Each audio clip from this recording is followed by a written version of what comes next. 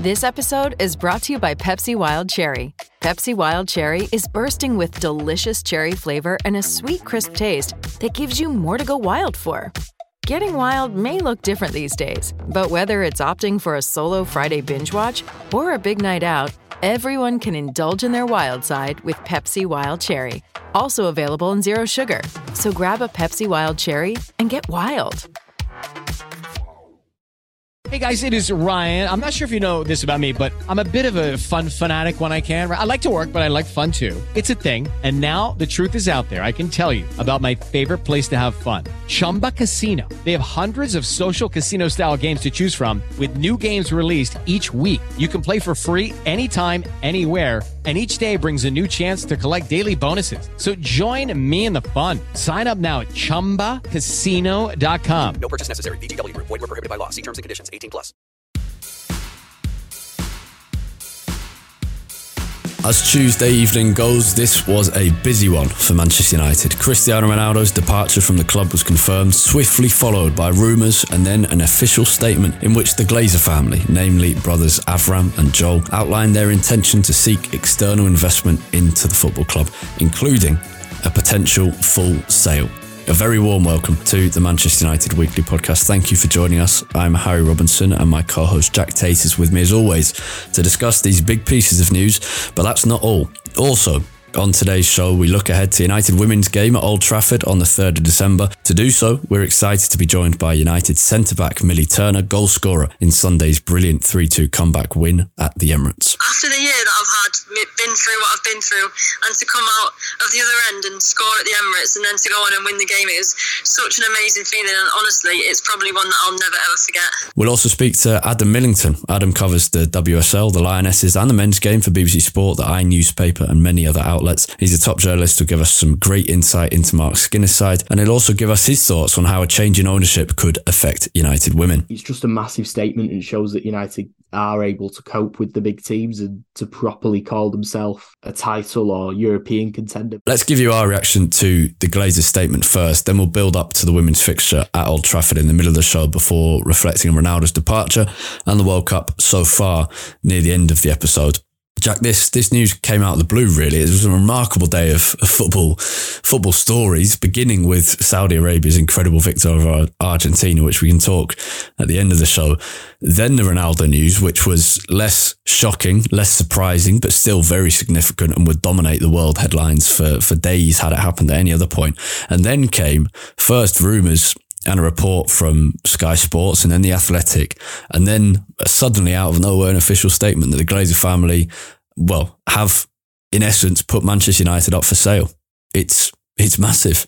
Yeah, I got to say, I felt a bit sorry for the United under-23s. They were playing a Papa John's Trophy game, and all the tweets in the United account were kind of sandwiched in between. We've released Ronaldo from his contract and the Glazers are potentially selling the club.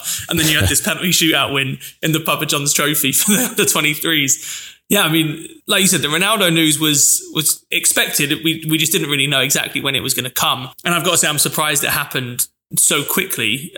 But like you said, we knew it was going to happen. It seemed like the natural kind of course that things would take after the Ronaldo interview. But the Glazer news, I mean, it dropped completely out of nowhere. I was just saying to you before we were recording, I was just in a work meeting and got out and just, then started scrolling through Twitter and couldn't believe the reports I was seeing when it was just Sky Sports. I was wondering, how much truth is there could be to it. Sky Sports aren't always the most reliable, but then, more sources came out and then the official statement. But I think the biggest takeaway is this is the most positive step we've had about ownership in, basically ever since the Glazers took over, really, but also very hesitant to get my hopes up too far, because if there's one thing the Glazers have consistently done, it's not deliver on promises. Yeah, and that's the truth. Am I giddy yet? Absolutely not. And this is something that should make me giddy, but it's for a whole host of reasons that I'm not. And the key reason I'm not is because I can't get swept up in it yet for exactly what you've just said in protecting my own emotions. If I did get swept up in it, I don't know how I'd feel. There's a bit of a smile breaking out on my face, but it's the effort that United fans have put in long before we were of an age to be getting involved in these things, long before I started getting involved in protests against the club's ownerships, before we were wearing green and gold scarves or whatever in our teens. This would be the reward for 18 years of hard work. And it is a remarkable sudden change from within the last 12 months, insistency from the Glazer family that they were willing to invest in United. They wanted to achieve success, all these various words. What do they mean? Not much really, but they were publicly insisting United was not for sale at all. As recently as this summer, when Jim Ratcliffe kind of announced his intention to at least look at the possibility of buying Manchester United. So it is an incredible story, but I think there's lots of people like us who don't want to get too caught up in it yet. And as I said to mates, I won't be excited about this until I see the day it really, really happens, which I think is fair. But it is worth considering where this has come from. And I think there's loads of potential reasons here, aren't there? That first, it follows two things very closely. Liverpool and their owners, FSG, putting them up for sale very recently, and the Ronaldo departure are the two most recent things. But there's also the sale of Chelsea and the number of potential interested buyers there in summer. There's the realisation that the Super League doesn't look like it's going to happen, or at least in the form it was originally intended, and the constant discussion around the need for massive investment, not in the squad, but in the stadium and the training ground. And you just get the sense that, and I'd never believed this would happen, you get the sense that they think they've milked the cow enough and this is time to go home. Yeah, well, I mean, it's a really unprecedented time in English football in terms of ownership of the big clubs. If you include the Chelsea sale from last summer, you've now had, three of the big six. And in Liverpool and United, probably the biggest of those two. And add Newcastle in as well. Yeah. Four massive clubs in English football potentially being sold in the space of, I guess it could end up being maybe, let's say, a year and a half. I mean, that is unprecedented. And in Liverpool and United, you've got probably the two biggest, being sold at the exact same time, which is, it's going to be crazy. And it wouldn't surprise you to see the price of both clubs kind of being driven up by the other one also being up for sale at the same time. In terms of what has caused it, like you mentioned the sale of Liverpool and the Ronaldo interview, which have obviously been the two kind of recent events. I struggle to believe that the Ronaldo interview made a massive difference. I don't think that's made a difference, but I think it's worth remembering that, say they had been interested post Super League debacle in selling United, that Ronaldo's presence might have delayed them being open to a sale, and now his future absence, there's no longer that holding them back because Ronaldo brought a huge amount of money. Yeah, and this is sort of the straw that broke the camel's back in that sense. And potentially, like you said, we don't know that, but potentially. But I think the other one, just everything that we know about the Glazers, how they've ever run Man United, their motivations for owning the club, and the way that they've run it for the last 15 years, it's all been just about, how much can we milk the cow? How much money can we take out of the club and keep it running to a point where commercially it's still this giant kind of operation? And so I can only think that it's also a financial piece that is making them make this decision. I saw some reports that it is potentially due to, the chance of a big kind of stock market downturn in the next couple of years, meaning that they think this is basically the most value they're ever going to get from selling the club, which seems plausible. Like you mentioned, the Super League not coming to fruition. Maybe they just feel that this is, whether the valuation of United being sold would go down or not, it's just the kind of opportunities for like commercial growth maybe are becoming a little bit saturated. Maybe that is part of it. Yeah. It also wouldn't surprise me if this is in some way coordinated with FSG. Maybe not that they kind of decided it together, but I think it's the timing. It doesn't feel like a coincidence to me that two American owners, very similar in sort of how they approach running the football clubs, have both done this within a few weeks of each other. Well, because there are American businessmen who have the experience of American sport who are shocked by how little Premier League clubs sell for. And so the football world is shocked at how much Premier League clubs sell for. Well, at least the very largest big six. So the Glazer family supposedly value United at 5 or 6 billion, could demand as much as 9. Obviously, when they publicly say they're demanding as much as 9, that's to try to drive the price up. But 5 or 6, even say it's 4, it's a massive amount of money. But I think from the American side, a lot of businessmen think there is enormous untapped potential there, because you think about what if the football landscape changes. So not even necessarily if it's a Super League, but what if the TV deals change so that Manchester United as a club control the TV rights for Manchester United?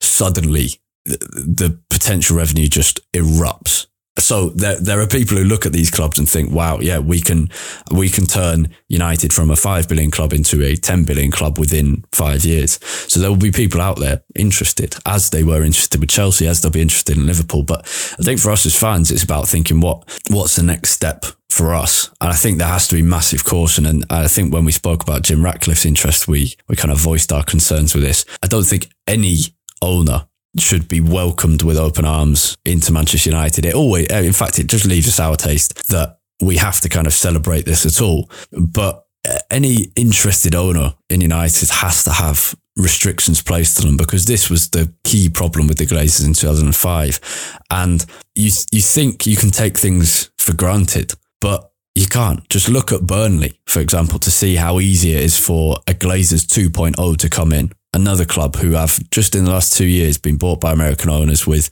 a leveraged buyout, meaning that basically they've effectively bought it for nothing and will benefit from its sale. And the key here, I think, is what you raised. It's completely unprecedented for the two biggest clubs in English football to be available for sale simultaneously. I can't think of any time in history that that's happened. And it's a massive opportunity for investors, yeah, but also for supporters. And the key here will be for the Manchester United Supporters Trust and for the Liverpool Supporters Trust, mainly the Spirit of Shankly, to come together. And fans of the two clubs need to come together and present a united force which ensures that any new ownership comes with a fan stake, a 50+1 power on key decisions such as the club name, the badge, the stadium, the kit colour. Things that, again, you think you can take for granted.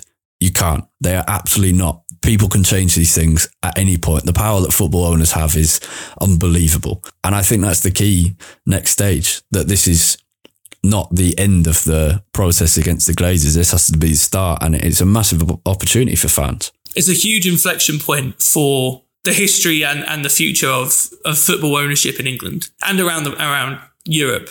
Like, it's a completely unprecedented situation, and that provides a lot of potential danger, a lot of potential pitfalls for both clubs to fall into, because this could so easily go wrong. And we've talked before that one of the dangers with selling the club and it being put under new ownership is that the kind of people that can afford to pay, 5, 6, 7 billion pounds for Man United or Liverpool, many of them are not the kind of people that we would want as owners of Man United. So it presents a lot of danger in that sense, but it also presents a massive opportunity that if United and Liverpool can get this right, it is a chance to set kind of a new standard, a new precedent for what football ownership in England is going to look like for the next, 10, 20, 30 years.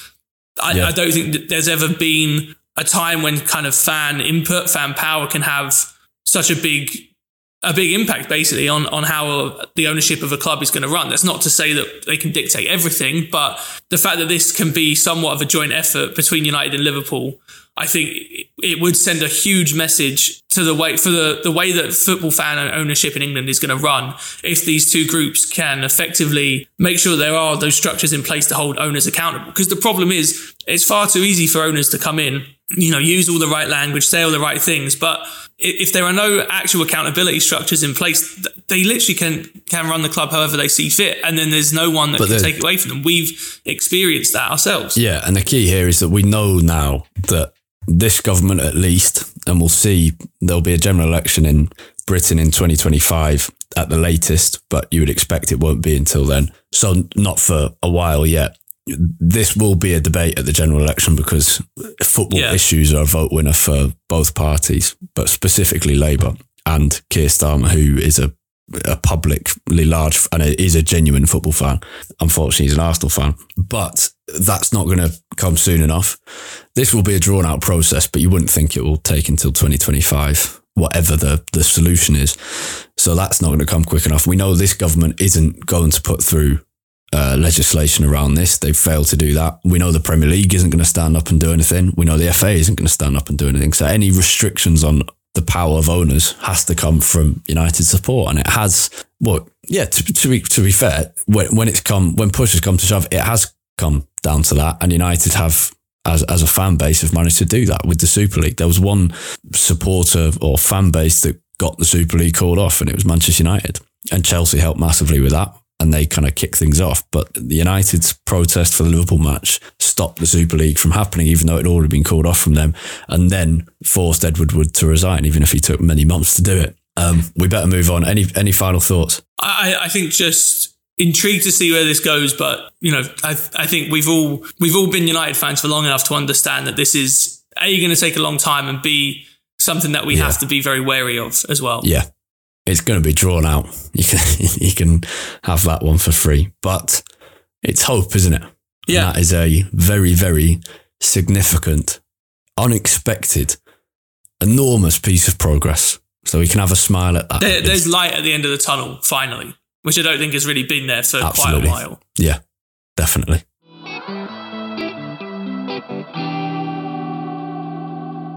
Okay, let's turn our attention to United women now. We'll talk about the impact of a potential takeover on the women's side at the club in a bit, but let's welcome our guest first. Adam Millington is with us. He covers the women's game for the BBC, the I newspaper, Reuters and several other outlets. Thank you for joining us, Adam. How are you doing, mate? I'm doing good, thanks. Good. Saturday's win over Arsenal for United. 3-2 in the end.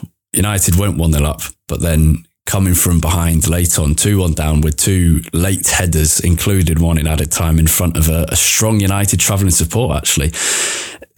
In more as a big picture stuff, this is a massive result for the team. Tell us what it means. Yeah, I think it's a massive statement for the team. They've always been like knocking on the door for top four, and I think journalists have loved every single season putting out the whole, is it going to be a top four sort of things, and United are in the top four and then just haven't been able to keep it up consistently for the whole season and haven't really had the results against the bigger teams. It was a really good start to the season, but when they came up against Chelsea, they lost. They didn't play too badly, but I think that was a bit of a reality check. And then this Arsenal game comes up against who I would say are probably the best team in England at the moment, maybe the best team in Europe, and to beat them at the Emirates in front of that bumper crowd. Now, yes, there's the massive away end, which will have helped. It's just a massive statement and shows that United are able to cope with the big teams and to properly call themselves a title or European contender, because in the past, they were just one of those other teams, had a very good chance, but weren't really in the same level as Arsenal, Chelsea, City. And they've probably been helped a bit by City's real downfall since the summer. So United have taken that position and they've assumed it really well. For more on the win at Arsenal first, we'll talk about other stuff after. Let's go talk to Millie Turner, whose 85th minute header for United levelled things up at the Emirates before Alessia Russo's 91st minute winner. Delighted to be joined by Millie Turner now. Millie, it's been a couple of days since the late winner at Arsenal, but tell me, is that buzz still there? Yeah, the buzz is 100% still there. I don't think it's going to go for a long time, to be honest. I said after the game it was euphoria, and I stick by that. Your goals, the late winner's one thing, but your goal as well. Having had the year that you've had, well, what a moment. A, just as a goal, it doesn't get more satisfying than in off the crossbar, but also that moment for you must have been pretty special. I know there was still another goal to get after that, but it must have been pretty great. Yeah, for sure. I know, obviously, after the game I was so gassed and stuff, but I did think about it in the change rooms after, and I actually got a bit emotional. I thought, after the year that I've had, been through what I've been through, and to come out of the other end and score at the Emirates and then to go on and win the game, it was such an amazing feeling, and honestly, it's probably one that I'll never ever forget. Love that. You were buzzing. You said you were emotional, but Mark looked a bit emotional as well post-match. It's a hugely significant win. So what was his message post-match in the dressing room? Did he let you just all kind of take it in, or was there a message for the rest of the season? Yeah, it was a bit of both, really. Obviously, he was very proud of us for the performance that we put out there. I think we deserved to get the 3 points out of that game, so we would have been disappointed if we wouldn't have been able to come back. So to come back in the fashion that we did, it's the United way. It's how we pride ourselves on, playing and our togetherness in this team, and it's the mentality that we have at this club. We just never ever give in, and it showed that we fought to the end. How's the mood been in training today? the mood in training, everyone's been gassed. Honestly, everyone's buzzing. We've all came in singing and dancing, so yeah, hopefully we'll carry on that momentum for the next one. I guess that's that's the nice thing of having not a couple of weeks, but about a week and a half now before you're into that pre-match feel for the Villa game. Gives you a bit more time to enjoy the buzz before you have to move on. Yeah, for sure. And then obviously all our focus now turns on that another massive game at Old Trafford. So hopefully get a few fans down to that. So yeah, it's important now that we switch our focus and concentrate on that. The team's had a couple of experiences of being top of the WSL in the last 2 seasons, and then quite a long one at the start of this campaign. Does it get easier to manage the pressure and the expectations every time? And does that win at Arsenal especially give you that experience where maybe next time you're playing a fellow title challenger, a top 3 challenger, an experience that you'll use? Yeah, definitely. I think for sure every experience that you go through as a team and as a club, even though you bring in new players every year, I think it's huge for us as a team to grow. And I think everyone can see it every single year. We've grown bigger and bigger and stronger and stronger. And I think there's no real ceiling that we have to reach. We can just keep getting bigger and better, and it's so exciting to be a part of. How much are you enjoying just playing again? It must be, you mentioned being a bit emotional after the Arsenal game. You just must be so proud and excited by it, but also playing alongside a new defensive partner as well in Maya, who settled in incredibly quickly. Yeah, obviously, to think that you're never going to play football again, and then to be able to come back and get as many minutes as I have done, I'm so proud of that, and hopefully it continues. But Mayo has been unbelievable. She's obviously young, and she's brought a lot of individual qualities that has really added to the team, so it's amazing to have a partnership like that, and hopefully it'll just keep growing and growing and getting better and better. Okay, Old Trafford. I spoke to you for a programme interview, not that you'll remember, but this was just a week before you found out about your injury back in January. During your absence came the second game at Old Trafford. The first was during COVID, without fans in the ground. You missed the second with injury. How much are you relishing this opportunity to play at Old Trafford in front of what should be a massive crowd? I honestly cannot wait. I think it's going to be unbelievable to have all the fans there, to hear the noise, to walk out there when there's a full stadium. I think it's going to be incredible, and all the girls are so excited for it. Tell me about your relationship with United before the women's first team began in 2018. What was your relationship with the club? So I always grew up playing for the United Academy. I think I was there for about 5 years, and unfortunately there was at the time nowhere to go from that, so we all had to and we had a very good team actually, but we all had to go kind of our separate ways and go and sign first team contracts at other clubs. And so when Casey gave me that call and I heard that United was reforming a women's team, I thought it was a no-brainer for me. I had to come back to the club that I grew up playing for, and I just love it here, honestly. It feels like home. Yeah. Mark said after the game against Arsenal that he wants to sell out Old Trafford. It shouldn't be on you to have to convince people to come. There's no doubt about that. But I know there are a few people who are better at bigging up their teammates than you are. So can you tell our listeners what kind of football and what kind of quality they can expect from the team if they come to watch at Old Trafford? Of course, honestly, it's a theatre of dreams. It's going to be a special, special day.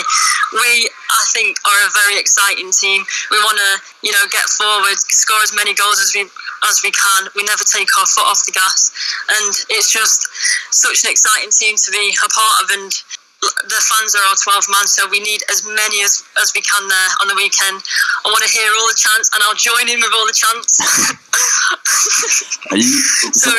So are you one of those players who listens to the crowd during the game? Because I know some people have to shut it out. Yeah, at points I have to shut it out, obviously, because I have to concentrate. But definitely before the game, I'm always listening to chants. I like to sing along with them too. It gets me focused. It gets me dead excited. So I love it when I hear the fans chanting. Well, I can't wait for the game on December the 3rd against Villa. What kind of challenge are you expecting from them? I think a big challenge. They've started the season very, very strongly. They've got a lot of new players in and they're doing really, really well and scoring a lot of goals against big teams. So it'll be a tough challenge and one that we'll definitely be ready for. Right. Well, I'm excited. I can tell you are. Thank you very much for talking to us. Nice one. Thank you.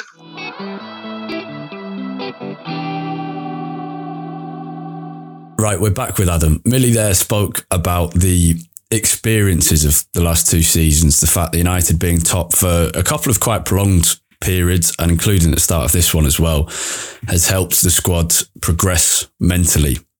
This win at Arsenal will be another experience to fall back on. But the progress overall this season, you mentioned City's downfall before, but I think we're also seeing a different, certainly an improved, not different, but an improved United team. Do you think that's mental, the tactics, or the personnel? And you're absolutely allowed to sit on the fence and say all three. I'll probably say it's all three. I think there's definitely a big mental element, probably having those last two seasons of getting a lot better. But there's just something about the team this season which feels like a top team. Whereas in the past, it didn't really feel like a top team. It felt like a team who could sometimes get a good result or be a bit of a banana skin. United are now a team who no one really wants to face in the league. I think Mark Skinner tactically has got the right mindset into the team. He's got the right style of play.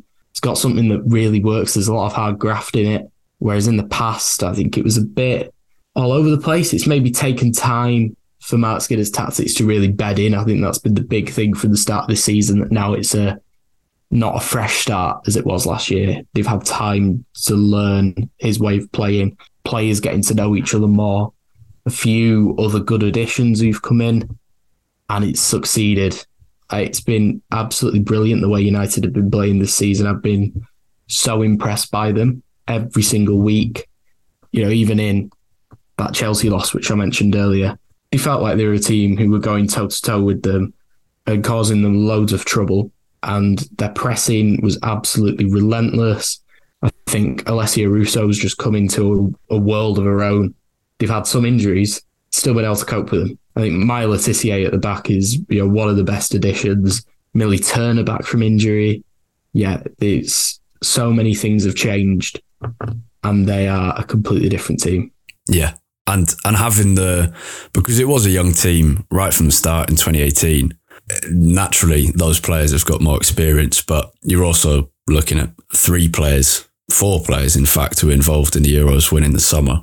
And footballers, both in the men's and the women's game, will always talk, successful footballers will always talk about that first taste of silverware. And United did win the second tier, the WSL Championship, but it's not quite the same taste of real hard-fought victory, given how much they ran away with that league. But that taste of silverware does give you experiences which you use when you're in the 88th minute and having to scrap for victory away from home in front of 40,000 people. Definitely. I think people who are in the camp always talk about what Sarina Wiegman does with players' mentality and completely changed it. And I think that's rubbed off for a lot of players. Have you seen them go back to the club sides? The likes of Beth Mead before her ACL injury was on absolute fire for Arsenal this season.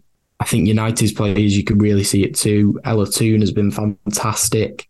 Alessia Russo, when she's been fit, has been playing really well. I guess it's a mix of the winning mentality instilled by Sarina Wiegman and also the confidence that they've gained from proving themselves to an entire nation, winning a tournament, and now having the mentality of, I can go on and win things. And can United go on and win things? What's your expectation for the rest of the season? I'm not sure on that point. I think United are one of the top teams. It's just, I feel like Arsenal will probably be the ones who have the longevity to go on across the whole season. I think Chelsea have been a little bit underwhelming this year, and I can't really see them winning the title. I do see United being in that top 3 at the end of the season. I don't see City finding a way in unless things really change there. I see United going for it, and there being that is the though, I guess, isn't it? Is top 3. And we can get carried away with aspirations for the title, but going into this season, the aim was to finally break into that top 3. It wasn't to win. The aim is always to win the league, but you know what I mean? Yeah, being in the top 3 will change the club so much. Having the rumours around players and going to other clubs abroad, it's always the case. It's always the case in the men's game. If you're a Champions League club, they're more likely to stay with you rather than going somewhere else for the Champions League. And likewise, you can get good players from abroad because they want to play in the Champions League. I think if United get to the Champions League, it'll be a massive turning point, and that'll be as big as winning any trophy on offer, in my opinion. Well, we can keep our fingers crossed. Old Trafford coming up, which will be a great experience. But on the subject of changing the club, we are talking in the rest of this episode, me and Jack, about the no longer rumours, genuine statement from the Glazer ownership about a potential, not necessarily takeover, but at the minimum external investment, potentially a full-on sale. It's completely hypothetical, but what could you see changing with regards to the women's side of the club were there to be new owners at United? There's obviously been quite a lot of changes to the structure recently anyway, with a new head of women's football coming in Polly Bancroft, and even the attention it's been given and the investment and the move to Carrington. But those are, in the grand scheme of things, those are big steps, but they were more overdue. It was catch up rather than ahead of the game, wasn't it?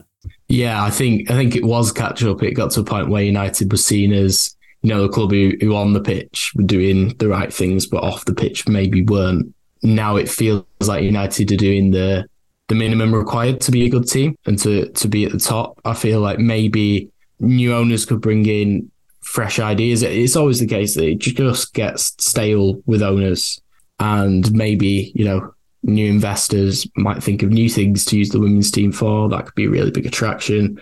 I think long term as well, the ambition for the club should be, and this is what fans say whenever you speak to them, would be a move away from Leigh Sports Village. It's a great facility, but it's not in Manchester. And if you ever want to get to it on public transport, it's pretty much impossible. Yeah.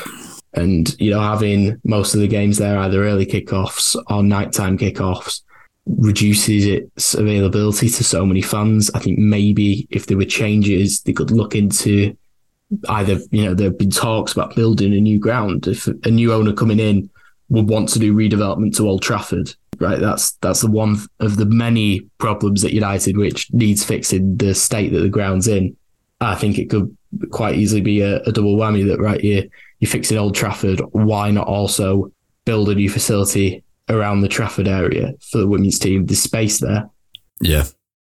Because those investments in a secondary stadium are incredibly minor compared to the redevelopment of an 80,000, 100,000 seat stadium. You're talking a fairly serious number of millions, but compared to what would likely be in excess of £500 million, it's a drop in the ocean. Yeah, it is. It's the benefits it bring are massive. It's all them where if it's more available for fans to get to the ground, then more people start supporting the women's team, start buying the merch, you start following the team, it becomes more attractive to sponsors. The club in general looks better if you've got a more full ground. If you watch it on Sky Sports and there are a couple of thousand there, it doesn't really have that same feeling as at Leigh Sports Village. If you get it absolutely packed, it looks good. If it isn't, and you've got a full stand behind that has just got flags on it, it doesn't look as good. I feel like the return on that investment could be very big. Now, I'm not going to say I'm an expert on football finance and what the investment could bring, but I feel like when you compare it to the sort of sums of money that are going around in football, the benefits it could bring to the women's team would be massive. It would just be one Glazer dividend to fund that stadium, which is amazing to think about. The final question I'll ask you before I let you go watch the World Cup, no doubt. You're an Oldham fan. The subject of football ownership, you've probably had a better experience than most. There's plenty of clubs in the Northwest who have had some pretty difficult times with their owners. United can take our fair share, but it's on a different scale, really. What do you think, if you were giving lessons to United fans about potential takeovers, would you have one? There are people who want to buy football clubs, and it'll happen. Eventually, if a club's up for sale, it will happen. You will put yourself through an absolutely agonising wait where people are refreshing Twitter every single minute, but it will eventually happen. And the big thing is that once it does happen, you need someone who not only cares on the face of it because it does feel like there are some owners who portray an image of caring, but there isn't too much caring apart from it just being an asset that they own. But somebody who really gets fan involvement in there across all points, that's what they've done at Oldham, and it's become, there's so much rot there, and they've created a fan experience that really has brought the club as like a commercial entity and the club as what it means to fans really into one together. So United fans, hold out for something positive. It will happen eventually, and when it does happen, put the work in to make sure that it is positive and can stay that way. Very valuable advice. Thank you very much for coming on the show. Thanks, Harry.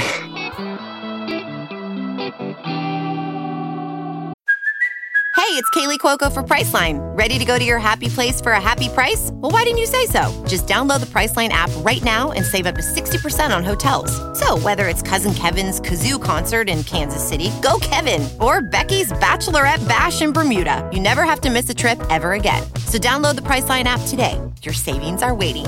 Go to your happy place for a happy price. Go to your happy price, Priceline. Okay, back with Jack now to talk Cristiano Ronaldo. In short, we've spoken about this a little bit before, but it has actually happened. He has left after his second spell. It is sad that it's ended this way. I think the club have done well in how quick they've done it, and it's a massive demonstration of the backing for Ten Hag, and I think that's the big significance, isn't it? Oh, 100%. My tweet after the announcement was just that Ten Hag's authority rightly continues to grow. And that is, I think, to be honest, we touched on this a lot during the Ten Hag review episode last week, but I think that's the biggest takeaway from this season. It's just that Erik Ten Hag is entrenching his authority and his sort of stamp on this club to a degree that I don't think many managers have been able to do. Certainly not since Sir Alex Ferguson's retirement, and this is kind of the latest showing of that. There definitely was a path, I think. Not now because of the way Ten Hag is kind of building his authority, but if this situation happened in a different time with different people involved, I think there is a path where Ronaldo would be maybe sidelined for a few weeks and reintegrated. But I think it's a big show of faith in Ten Hag and as well an acknowledgement that Ronaldo isn't key to United's success on the pitch. Yeah. That the club acted so quickly and decisively to cut ties. We can talk more potentially in future once things have calmed down about genuinely what this does to Ronaldo's long-term reputation as a United legend. And he will be maintained as a United legend, I think. And I think in a few years, when time has passed, we'll remember him for his great achievements on the pitch, especially for the 2008 team. Well, and the few years around that as well. Probably the most talented player and the most effective player and one of the most entertaining players we'll ever see for our club. So I think that's what we'll remember. And we'll remember some great moments from his first season as well. And ultimately, it was amazing to be able to sing Viva Ronaldo about kind of our childhood hero on the Stretford end for his return that we always dreamed would happen, seemed to have gone away and finally happened a little bit too late, but it was fun. And I think, to be honest, I think the biggest thing in all of this is just that the Manchester United that we thought Ronaldo was rejoining and the sort of place where that team was fell down within months of him being there. And that's not his fault. And it's ended up being that United are in a position where a player like Ronaldo wasn't needed and didn't fit in. And again, that is nothing to do with him. He was sort of unlucky and that's how the situation panned out. It was at the time, I think, a move that we were all so excited for. It brought us some great moments. And I am interested, kind of as you mentioned, I'm interested in how we'll view Ronaldo's United legacy a few months or a few years down the line, because there have been players, notably Wayne Rooney, who have gone through some really bad patches in terms of their relationship with the club and how the fans viewed them and have ended up kind of not leaving on good terms, but because Ronaldo hasn't necessarily left on good terms, but their legacy has ended in a good way. And so I wonder in a few years how we'll kind of look back on Ronaldo's time at United. Definitely. Next step for United is to sign a striker to replace him. I'm currently watching a World Cup match. It's been very strange, and we can talk more about plenty of other people who've spoken about the tournament. I think we have spoken about ourselves. We won't go down that route for now. We will another time. it has been nice just to have this much football on. I'm currently watching Spain just dismantle Costa Rica, and they're playing some really good, proper Spanish football. I'm watching out the corner of my eye. They're 3-0 up. I've missed all 3 of the goals, but I've seen some lovely passing moves from them. Are you enjoying the World Cup? More than I expected, I think. Yeah, there's been some really good stories, some good games so far. I am tired of the coverage of the controversy around it. Not that I don't think it should be there, but I want to be able to just watch and enjoy football, but that obviously isn't necessarily possible. But it's been a better first week than I expected. Yeah, I'm a lot less excited by it than any other World Cups, and I think we knew that was the case. Even with England's match, which was an amazing start. Let's focus on something really positive. Yeah. Marcus Rashford, what a moment! Brilliant. I was so happy for him. Yeah, unbelievably good moment, and Rashford deserves that so much. He's obviously been through a lot over the last, effectively since his last, and it still baffles me that his last England performance was that missed penalty in the Euros final, and for this then to be his next time in an England shirt. 49 seconds of football, effectively 49 seconds of international football since he missed that penalty. Yeah. He scores. It's incredible. For Saka to score as well is great. And Saka is a brilliant player, isn't he? Yeah, very good. Brilliant for England. Very frustrating given he's an Arsenal player, but he is a great player. And a good start for England. Olivier Giroud, is he the man we should be signing? That would kind of fit the mould of United's past striker signings, wouldn't it? That's genuine. Of the last few years. That's not a joke, by the way. I don't think that Giroud is the person we should be signing, but I think we could. I think we could do a lot worse than signing him. In fairness, but I don't think he is who we should be trying to get. I wasn't saying, when I say it's not a joke, I'm not saying I think he's the one we should be signing, but I think it genuinely is worth considering. He is the problem is he's not the perfect mould for it, is it? No, definitely not in a Ten Hag type team. No. I think he has the technical ability to do it. He's just not mobile enough, and that is going to be a big deal, I think, for any striker that Ten Hag wants. I am absolutely finding myself watching every World Cup match thinking, could this striker play for United? And Valencia was the first one to spring up. It does feel very United, doesn't it? That we could watch some early 30s striker for the first time in the World Cup pay double what the price should actually be, and then they'll be just warming not even the subs bench, the reserves in 18 months from now. But we do need a short-term solution there. Hey, Ivan Toney's price has probably just gone down by about 3 or 4 times. So maybe we just pay that and take whatever ban he's going to get. Absolutely.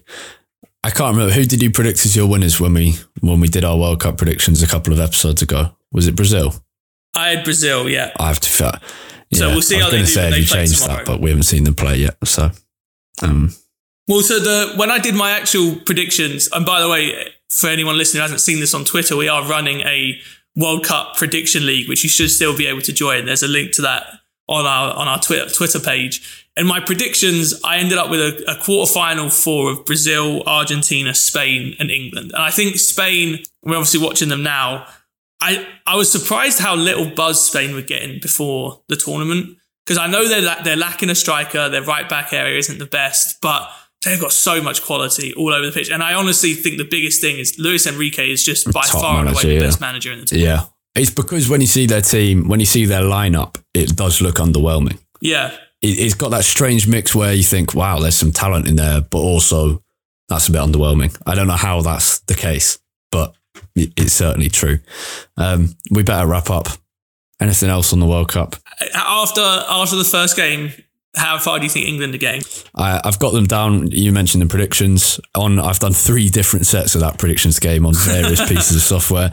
On every scenario, I have England losing to Uruguay in the semi-finals. Okay. And my semi-final for every time has been Argentina, Brazil, England, Uruguay, and Argentina to beat Uruguay in the final, which at least gives me some pride in my consistency. But that it's certainly been challenged by Argentina's first game. But I think Argentina progress and still do well. And I think they still have a full chance of winning it. And if anything, that bruising experience to Saudi Arabia, if they can get through the group as group winners, might help them later on. bring the team together. So we'll see. That's a positive way of looking at it for any of our Argentinian fans. It feels the football romantic in me. Tells me that it's too good of a story to see Messi kind of galvanize this team and drag them through the group after that first loss and end up taking a deep run in the tournament. So I still have faith. Well, there have been some great stories, and we're recording this on the day Japan beat Germany as well, and that was pretty amazing too. Let's wrap up. Thank you very much for listening. Thanks to our guests, to Adam Millington and to Millie Turner. We'll be back soon enough talking about the World Cup, potentially United women's match against Aston Villa. There might be lots more news to talk about. There's been plenty already. For Jack's thoughts on anything that breaks and the World Cup and anything else, you can find him on Twitter at UTD Tate, TAIT. And you can find me at Harry Robinson64 and the podcast itself at UTD Weekly Pod. That's POD at the end there, and that's where you want to head. If you want information about how to sign up and how much it costs to be a patron of the podcast and get these episodes ad-free and early release, and with most episodes you get a bonus Q&A as well. Thank you very much for listening. Have a great week. Goodbye.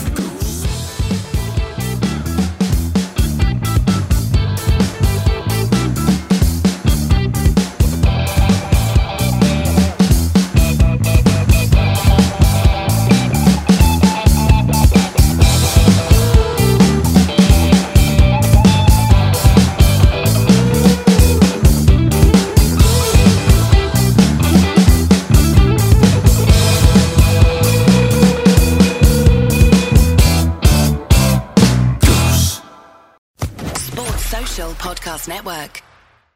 Hello, it is Ryan, and we could all use an extra bright spot in our day, couldn't we? Just to make up for things like sitting in traffic, doing the dishes, counting your steps, all the mundane stuff. That is why I'm such a big fan of Chumba Casino. Chumba Casino has all your favorite social casino style games that you can play for free anytime, anywhere with daily bonuses. That should brighten your day a little.